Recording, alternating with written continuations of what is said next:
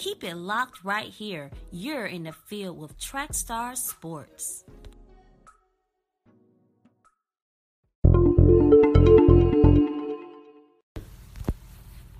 What's going on? This is Sean David Grant, CEO of Trackstars, and you are in the field with Trackstar Sports. Yeah!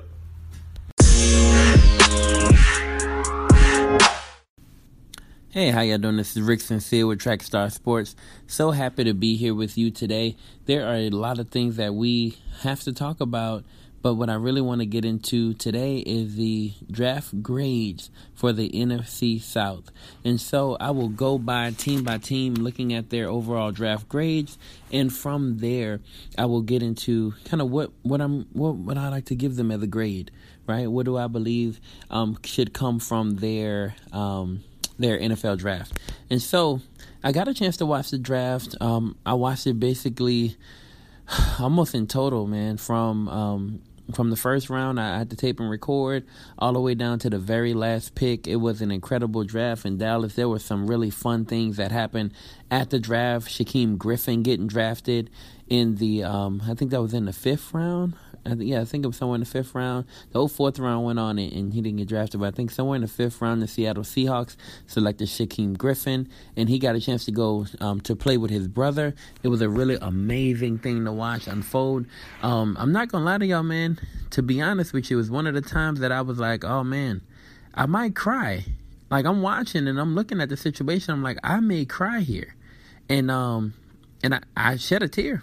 I mean, I didn't like sob, but it was like at least 2, 3, 4 manly tears that got dropped watching that story unfold. But actually not even watching the story, but more so listening to him talk to his family. So that was a really, really great part of the draft. David Akers, it can't be understated how awesome David Akers is, right? Watching him do his thing during the draft, that was incredible. That was absolutely incredible to just watch him sit there and berate the Dallas Cowboys, knowing that they started it last year. All of that stuff was really fun to watch unfold. But, that's neither here nor there. Let's get into the actual NFL draft for the NFC South. And so I'm going to go team by team and just kind of give you my grades based on my understanding of who they selected in this draft. And so I'm going to start off with the Atlanta Falcons. The Atlanta Falcons selected Calvin Ridley, wide receiver out of Alabama, for their first draft pick. Their second pick was Isaiah Oliver, cornerback out of Colorado. Their third pick was Dedrin Senat, defensive tackle out of South Florida. Ito Smith was their fourth draft pick, running back out of Southern Miss. Russell Gage, and then Foye Oluokun, right? And I may be really butchering that last name, but here we go. When I look at their draft overall, I give this an A-, and I'll tell you why I give this an A-. And some people may be like, man, you must be grading on a serious curve. But here's why. I look at the Atlanta Falcons, and here's what I see. You have Julio Jones on the outside. You have Mohamed Sanu on the outside. When they go up against the Saints as a division champion, the Saints have Marshawn Lattimore who can cover Julio Jones. And if you don't believe he can cover him, at least he can give him fits, because if you watch them play, He at least has to respect the coverage ability of Marshawn Lattimore, and I've seen this on several occasions, right? On the other side, Mohamed Sanu can be guarded, so he can be covered. So Mohamed Sanu can be covered by cornerback Ken Crawley for the New Orleans Saints. But in that third cornerback spots for them, they're lacking. And I think the Atlanta Falcons and the Saints have probably about the best cornerback, like the best defensive back core out of anybody. And so they know they know that they have to shore up, or they have to at least free up some people. And their tight end hasn't been phenomenal over the past year, even though he had a really decent year last year, right?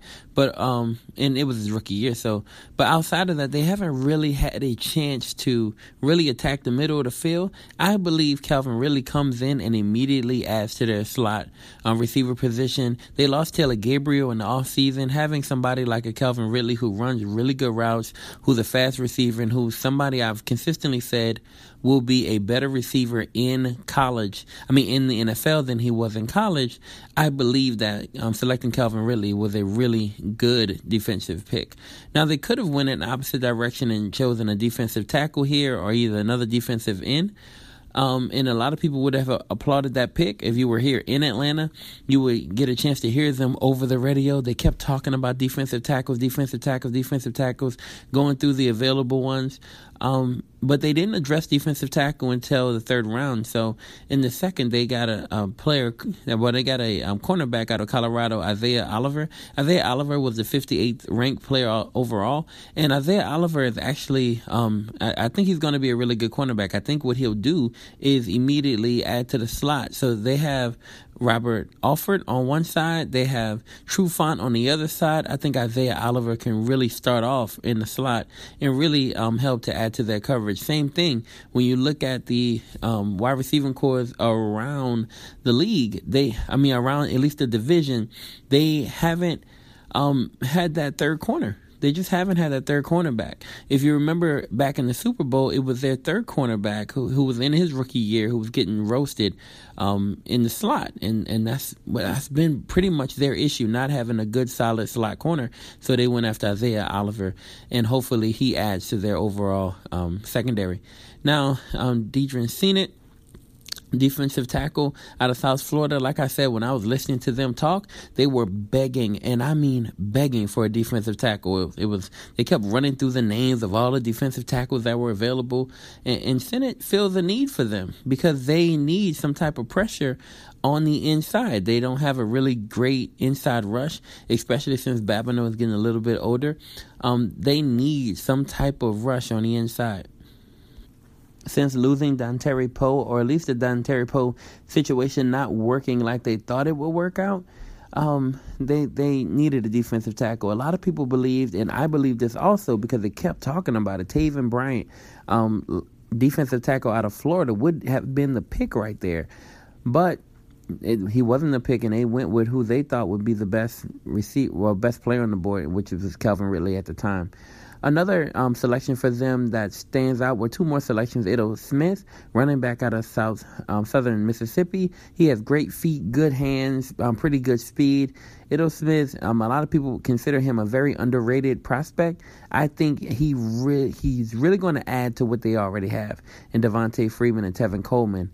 I think having that Ito Smith really helps out because they haven't had that third guy. And that third guy, he's been a little bit missing. Ward is somewhat of their third guy, but he's not as dynamic as I believe Ito Smith is. And so I think, I'm maybe really butchering Ito too, but or it might be Ito, I don't know. But I know this running back will be a really good fit for the Atlanta Falcons because they like to throw the ball out of the backfield, and having more running backs who can catch the ball out of the backfield is a really good thing for them. Russell Gage is another wide receiver, another prospect that stands out for me.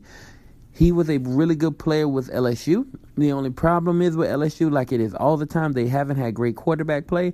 So I think Russell Gage is really somebody who can really step up and do well under Matt Ryan. He's another prospect who can have a better career in the NFL than he did in college. I really like Russell Gage. I know they got him late in the draft, but this kid really can be a good player, and I believe that the Atlanta Falcons, you have to pay attention to what they're doing. They consistently grab LSU players. They consistently grab players from LSU, put them on the roster because they believe in that roster. And if you watch, most teams have a go-to team when things get tough. There's a go-to team where they trust those particular prospects. And Russell Gage from LSU, I think this is a situation where they said, hey, you know what? We trust the program. We think the player can be a lot better here than he was there. So overall, A- for the Atlanta Falcons. A- overall. We'll see how it all turns out. Their last pick was the number 200 overall rated linebacker number 200 overall rated player, a player out of Yale. So A- for them. Carolina did something that I really liked. I really enjoyed what Carolina did here. One thing that I loved about what Carolina did was they went after a great wide receiver in DJ Moore. And so And if you were listening to me as I watched the draft, at first I wasn't as high on DJ Moore as I was on Calvin Ridley, and I still am a little bit more favored towards Calvin Ridley because I believe in that system, and I believe he didn't get a fair shot in college to really show who he was.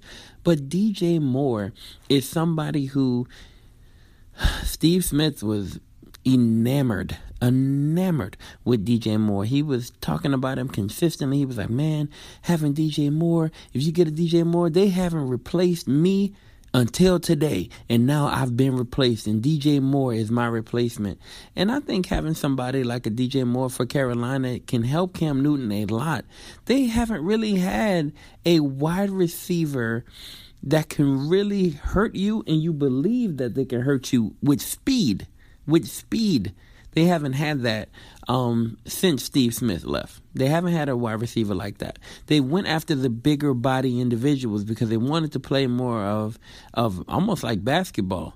Every receiver for them was really big and really tall, right? And so the receivers that they have now, nobody fits this mold to where they can go out and beat you with speed and route running ability.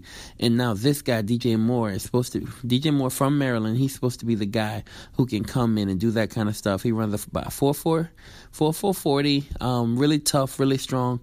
And they believe that he's somebody who they can really use in Carolina. And I think he'll do a lot for Cam Newton in that offense. So another great pick for them was Dante Jackson, cornerback out of LSU. I say great pick for them because I saw Dante Jackson play. And Dante Jackson is somebody who I believe has a lot of confidence and who will excel at the NFL level.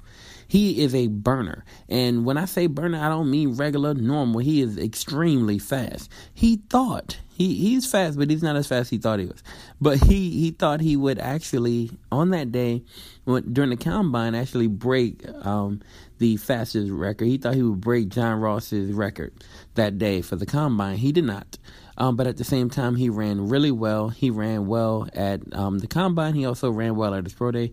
Dante Jackson is somebody who I believe has really good coverage skills. I remember watching him and saying that not a lot of people were testing him as much. And I don't think they were because he has elite speed. So I'm excited about Dante Jackson. I think he'll do well with Carolina. Know this, Carolina needs a cornerback. They need cornerbacks that they can believe in. They really do. So they addressed cornerback twice in this draft. Golden.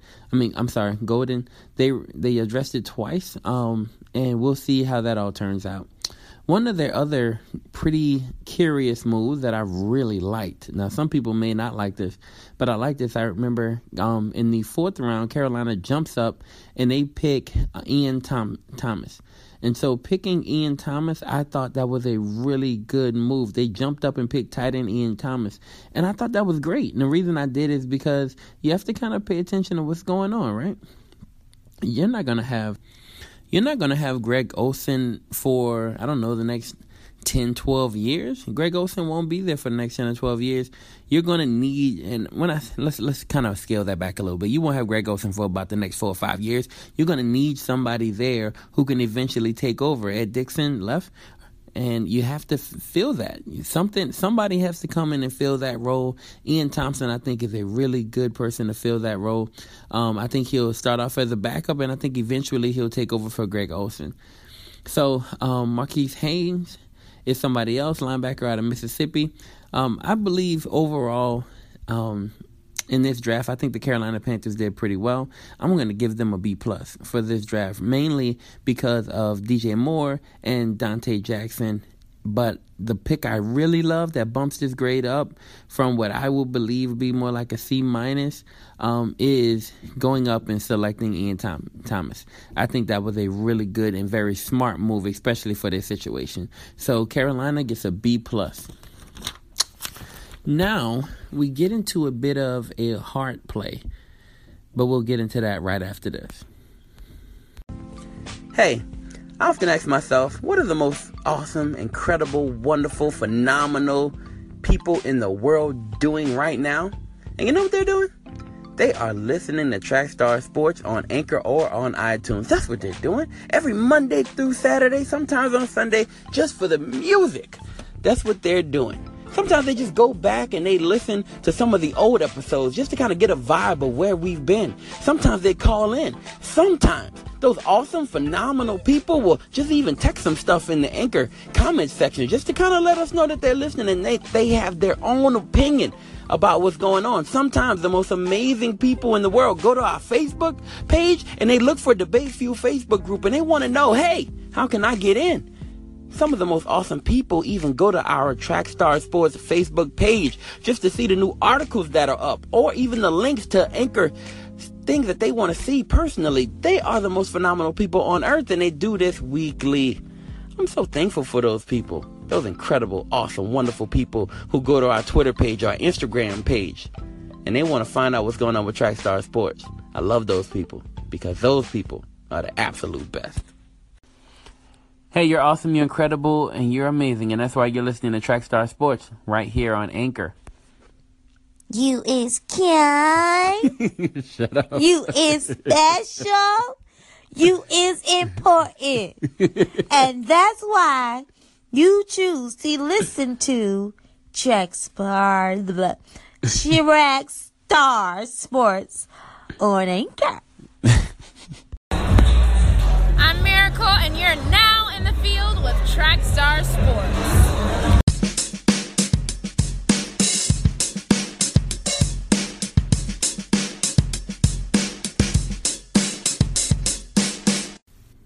Hey, how you doing? Welcome back. This is Rick Sincere with Trackstar Sports. Now it's time to get into the New Orleans Saints and what they did in the draft and what they made. The move they made in the draft was probably one of the most controversial moves of the entire draft. One of the most surprising moves, one of the most aggressive moves, and could be one of the most boom or bust moves of the draft. Now, I'll take you back for a little while. I'll take you back, and this is how far we'll go back. We'll go back to the draft day of Julio Jones. I remember vividly sitting there watching the Falcons jump up really high in the draft to go and select Julio Jones. They believed in his talent and ability so much that they felt they needed to jump a bunch of teams in order to get a chance or get a shot at Julio Jones. They did that. They jumped up, they got Julio Jones, and he has been a staple of their franchise for a very long time. That jump was very, very worth it. Another time you saw this work out extremely well was when you looked at the Eagles and what they did and what they gave up to go and select Carson Wentz. That worked out really well for the Eagles. Great move, extremely smart. This year, there was a few different moves a couple teams made to move up and select their guys. But this, by far, was probably one of the craziest. The last time I remember the Saints doing something like this was, I think, in the 2003 draft when they moved the number 17th pick and the number 18th pick to jump up to number 6 so that they can select Jonathan Sullivan. That kid was an extreme bust. A very huge bust. And so I'm hoping that this situation is more like a Julio and a lot less like a Jonathan Sullivan. So what they do, in this case, they moved up. They didn't have the draft capital in this year's draft, so they borrowed some draft capital from next year. So they took their 27th pick, and then whatever pick they get in the first round next year, along with the 5th round pick, sent that to the Green Bay Packers for a chance to move up from 27 to 14 so they can select defensive end Marcus Davenport out of UTSA, University of Texas, San Antonio. Now, when you do film study on Marcus Davenport, here's what you'll see. You'll see a kid with speed. You'll see somebody who doesn't have a lot of pass rush moves. I watched him for a really long time, and I didn't see a ton of pass rush moves, but I saw him consistently next to the quarterback. He's either pressuring the quarterback because he has a really strong bull rush, or he's getting there from some type of scheme blitz. But mostly he's beating people off the ball. He has the ability to beat people off the ball if the person who he's going up against doesn't possess elite strength. But if they have elite strength, then if have elite strength and good footwork, sometimes he can get caught up on the ends. Even though he could be somewhat pressure in the pockets, he rarely releases. He doesn't shed blocks well. And that shedding of blocks is a pretty decent, that's a really big deal for a defensive end, especially if you're going to be productive from the standpoint of sacking the quarterback. I haven't seen him shed really good offensive tackle as well, and that's been the biggest issue that I have with Marcus Davenport. Now, Marcus Davenport can really, at the end of the day, turn out to be a phenomenal player. He could be a 5 or 6 year Pro Bowler. I don't know. But at the end of the day, I don't know if what they paid will actually be what they paid will actually equate to what they'll get from Marcus Davenport. Here's what I do know, though. If you look at the New Orleans Saints, one of the biggest, most concerning issues that they've had is not being able to pressure the quarterback. Sean Payton has consistently had issues with not being able to put pressure on the quarterback. You can see him looking at his defensive coordinator over and over again, angry because they are not blitzing or the linemen that they have are not getting there. So they thought it was a need pick. Sean mentioned it a ton in the offseason. It's a need pick. It's a must for us. It's a must for us to be able to address that. They tried their best to address it in free agency, but every single time the New Orleans Saints try their best to go out and get a player of this caliber in free agency, everybody who releases, not releases, but who's supposed to be released or at the end of their contract, they either get franchised or they get re-signed. There aren't a lot of players like this on the open market. And so because of that, he's like, we have to draft one. Now, the only chance that they were going to have at a good pass rusher, and not elite, but a good pass rusher was Harold Landry. If they would have stayed put, I think they would have had a shot. Actually, they would have had a shot at Harold Landry. And Harold Landry is a very good rusher. He's a very good rusher. Somebody who, and here's his deal. He has very good rush moves. Marcus Davenport is more of a traits guy. He's 6'7", or close to 6'7". He runs a 4.58 in the 40. He is a traits guy. He is very raw, but very motivated, humble, quiet guy who Sean Payton likes. He thinks he'll do well in the locker room. At the end of the day, I don't know how this is going to turn out, but I do know this is one of the riskiest picks in the draft. So this is boom or bust, and the actual grade 3 years from now will really depend on how well Marcus Davenport does. But we can go through the rest of these. Tre'Quan Smith is another wide receiver that they were able to acquire from UCF. Tre'Quan Smith did pretty well in the Senior Bowl. He caught a touchdown in the Senior Bowl. Really good wide receiver. They lost Willie Snead to the Baltimore Ravens in the offseason. They need somebody to kind of fill that slot role. They have now Cameron Meredith from the Bears. They have Michael Thomas, who's going to be entering his third year. And they also have now Tre'Quan Smith. They have Brandon Coleman.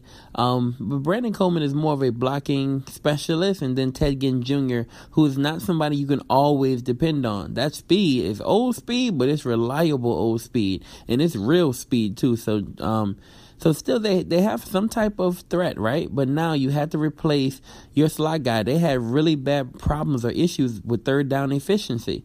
Very huge issues with third down efficiency. They're trying to attack that from the wide receiver position. They were initially going after the tight end position to do that. That's why they went after Jimmy Graham in the offseason, and that's why they brought back a Ben Watson. However, going with a wide receiver here, Tre'Quan Smith, I think is a smart move for them, and we'll see how that all plays out. I really wish they would have went after somebody like a DJ Chalk, but I think he was gone by that point in the third round because they skipped their second round pick because their second round pick from this year went for Alvin Kamara. And if you factor that in to this grade, it would change the whole grade. Does that make sense? But I'm not going to factor it in because I believe your draft grade is what your draft grade is that year. So let's keep going. They also went with Rick Leonard, a converted defensive tackle, and now a offensive tackle. And so a lot of people are skeptical about that pick. But Sean Payton says he's going to immediately he sees a role for him in the jumbo packages, which is something New Orleans goes to a lot, especially when they're close to the goal line. He also sees a role for him as the sixth offensive lineman, filling that role that Senio Kelemete had last year with the New Orleans Saints. And so I see a pretty decent role for Rick Leonard. A lot of people were upset about that pick because there were so many other great players still left on the board at pick I forgot which pick this was, but at the pick, I remember they said there was a lot of people left still on the board in the 4th round, so they thought it would have been in the Saints' best interest to go a different route at that point. I think Josh Sweat was still on the board. He's somebody who's a defensive end who would have actually served as somebody who could have been an insurance policy just in case Marcus Davenport didn't work out as well.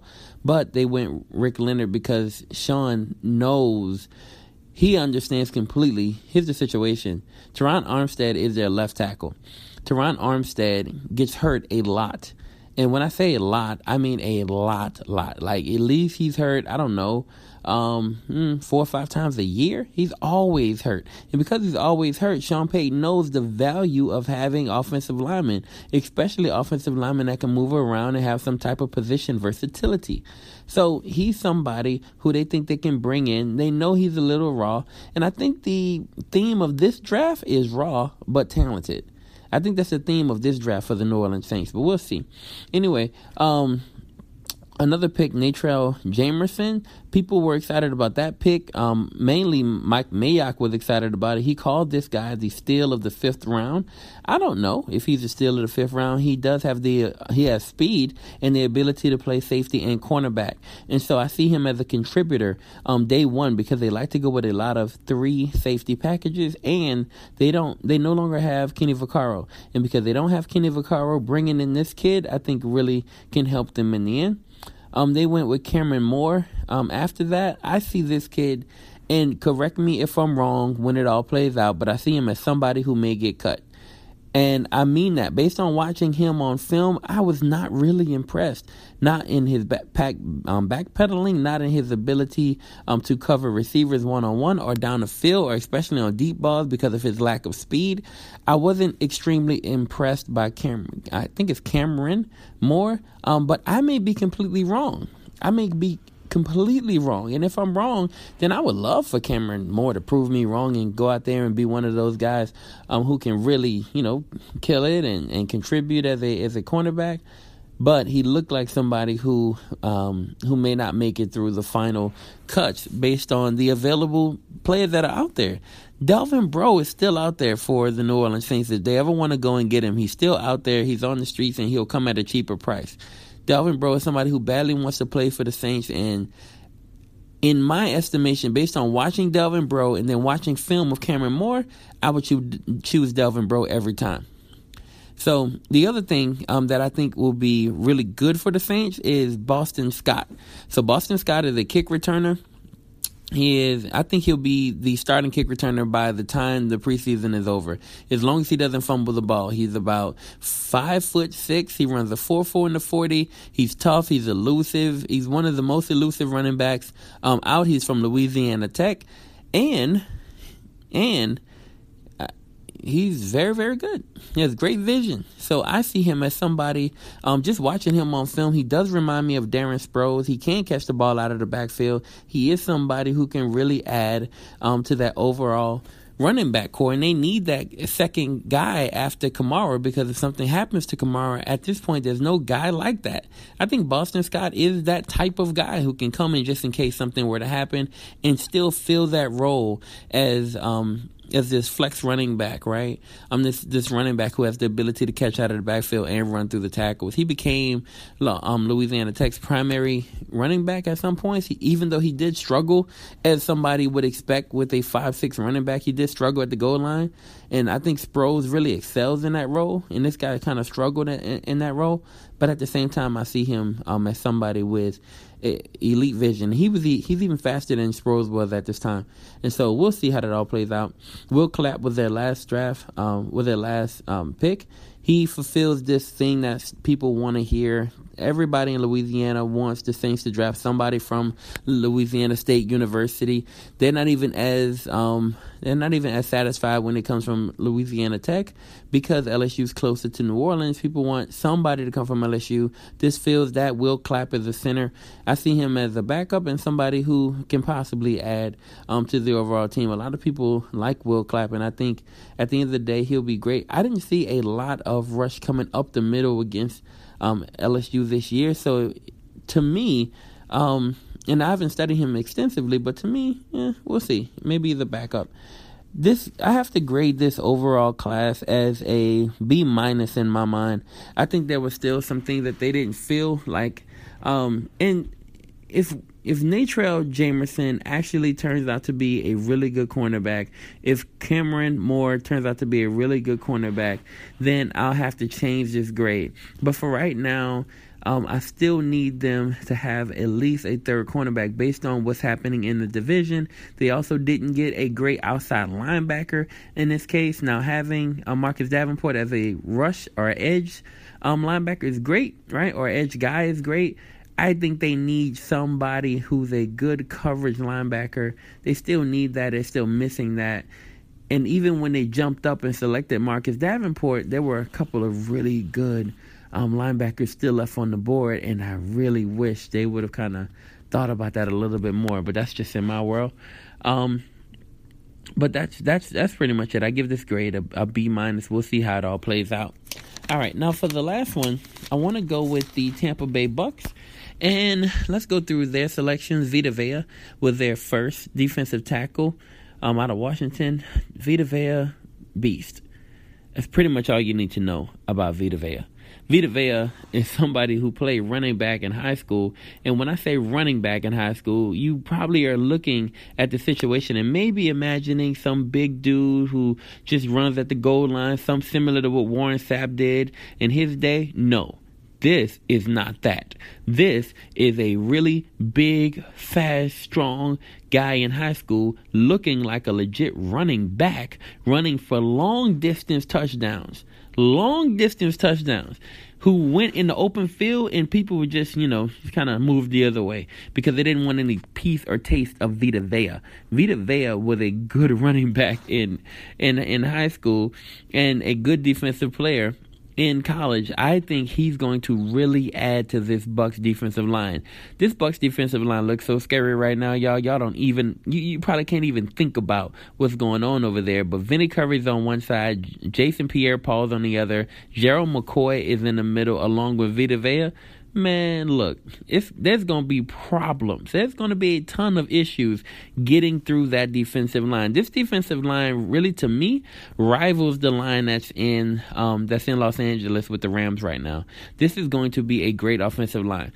After that, though, I wasn't super impressed by what else happened with the Bucs. Ronald Jones is somebody who fell a little bit in the draft because he had not a great combine, didn't have a really good pro day, but some people still believe he's somebody with speed. He plays the role of somebody who can replace Doug Martin, who left and went to the, I think he went to the the Oakland Raiders for right now, but we'll see how that all changes. But Ronald Jones is somebody who can really come in, and if he can live up to his potential and what he did when he was in college, then I can see him being a really good player. If he does not, then I'm unsure. So the Bucs needed a lot of help in their secondary. They went after MJ Stewart, defensive back out of North Carolina. They also went with Carlton Davis, cornerback out of Auburn. We'll see how those two players actually add to their secondary. They still need secondary help. It's one of their worst situations. It's one of the worst situations for them. Alex Kappa is an offensive guard out of Humboldt State. A lot of people compare him to Ali Marpet, somebody who really rose later on in the draft last year, who was coming out of a small school, who was a really good, strong traits guy, but also somebody who can really do well in the offensive line. Alex Kappa may be somebody just like that. Jordan Whitehead is a safety from Pitt. Justin Watson, wide receiver from Penn, and Wisconsin linebacker Jack Clicky. Overall, I look at this class, and the story of this draft will be two things for the Tampa Bay Bucs. How great is Vita Vea, and can he really live up to all the hype? Can he really be the type of player that he was supposed to be?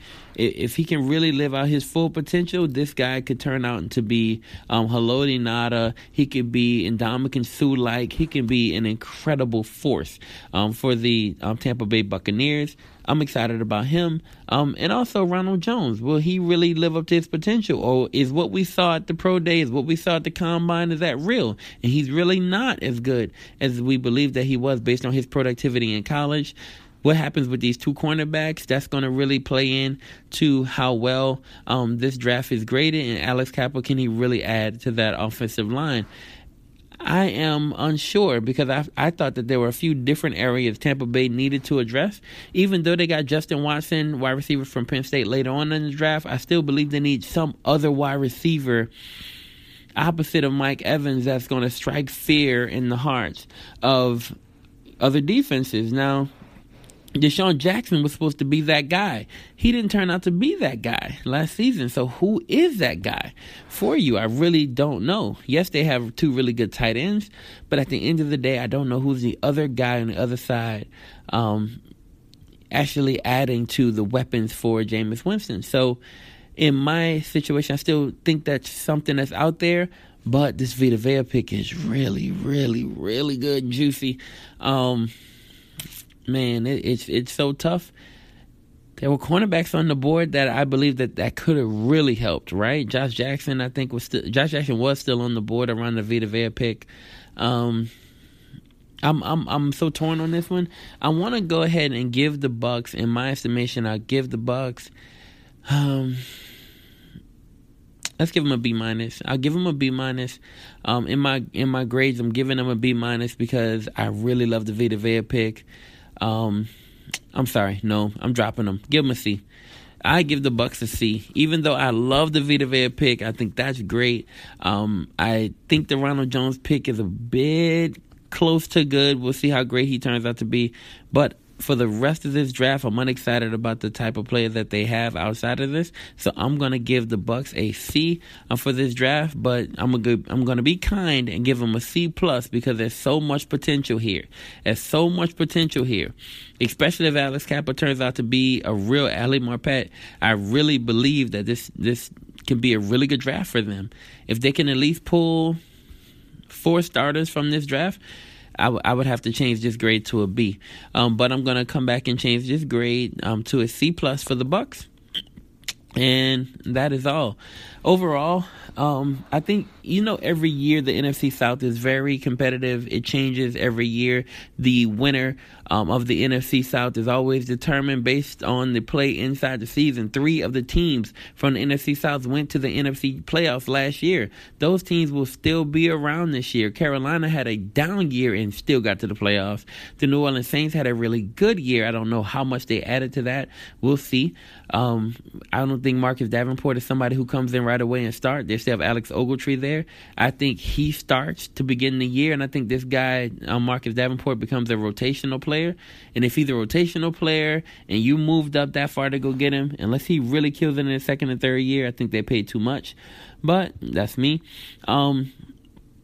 Outside of that, we'll see how this all plays out. There's some rumors that something's going on between Julio and the team.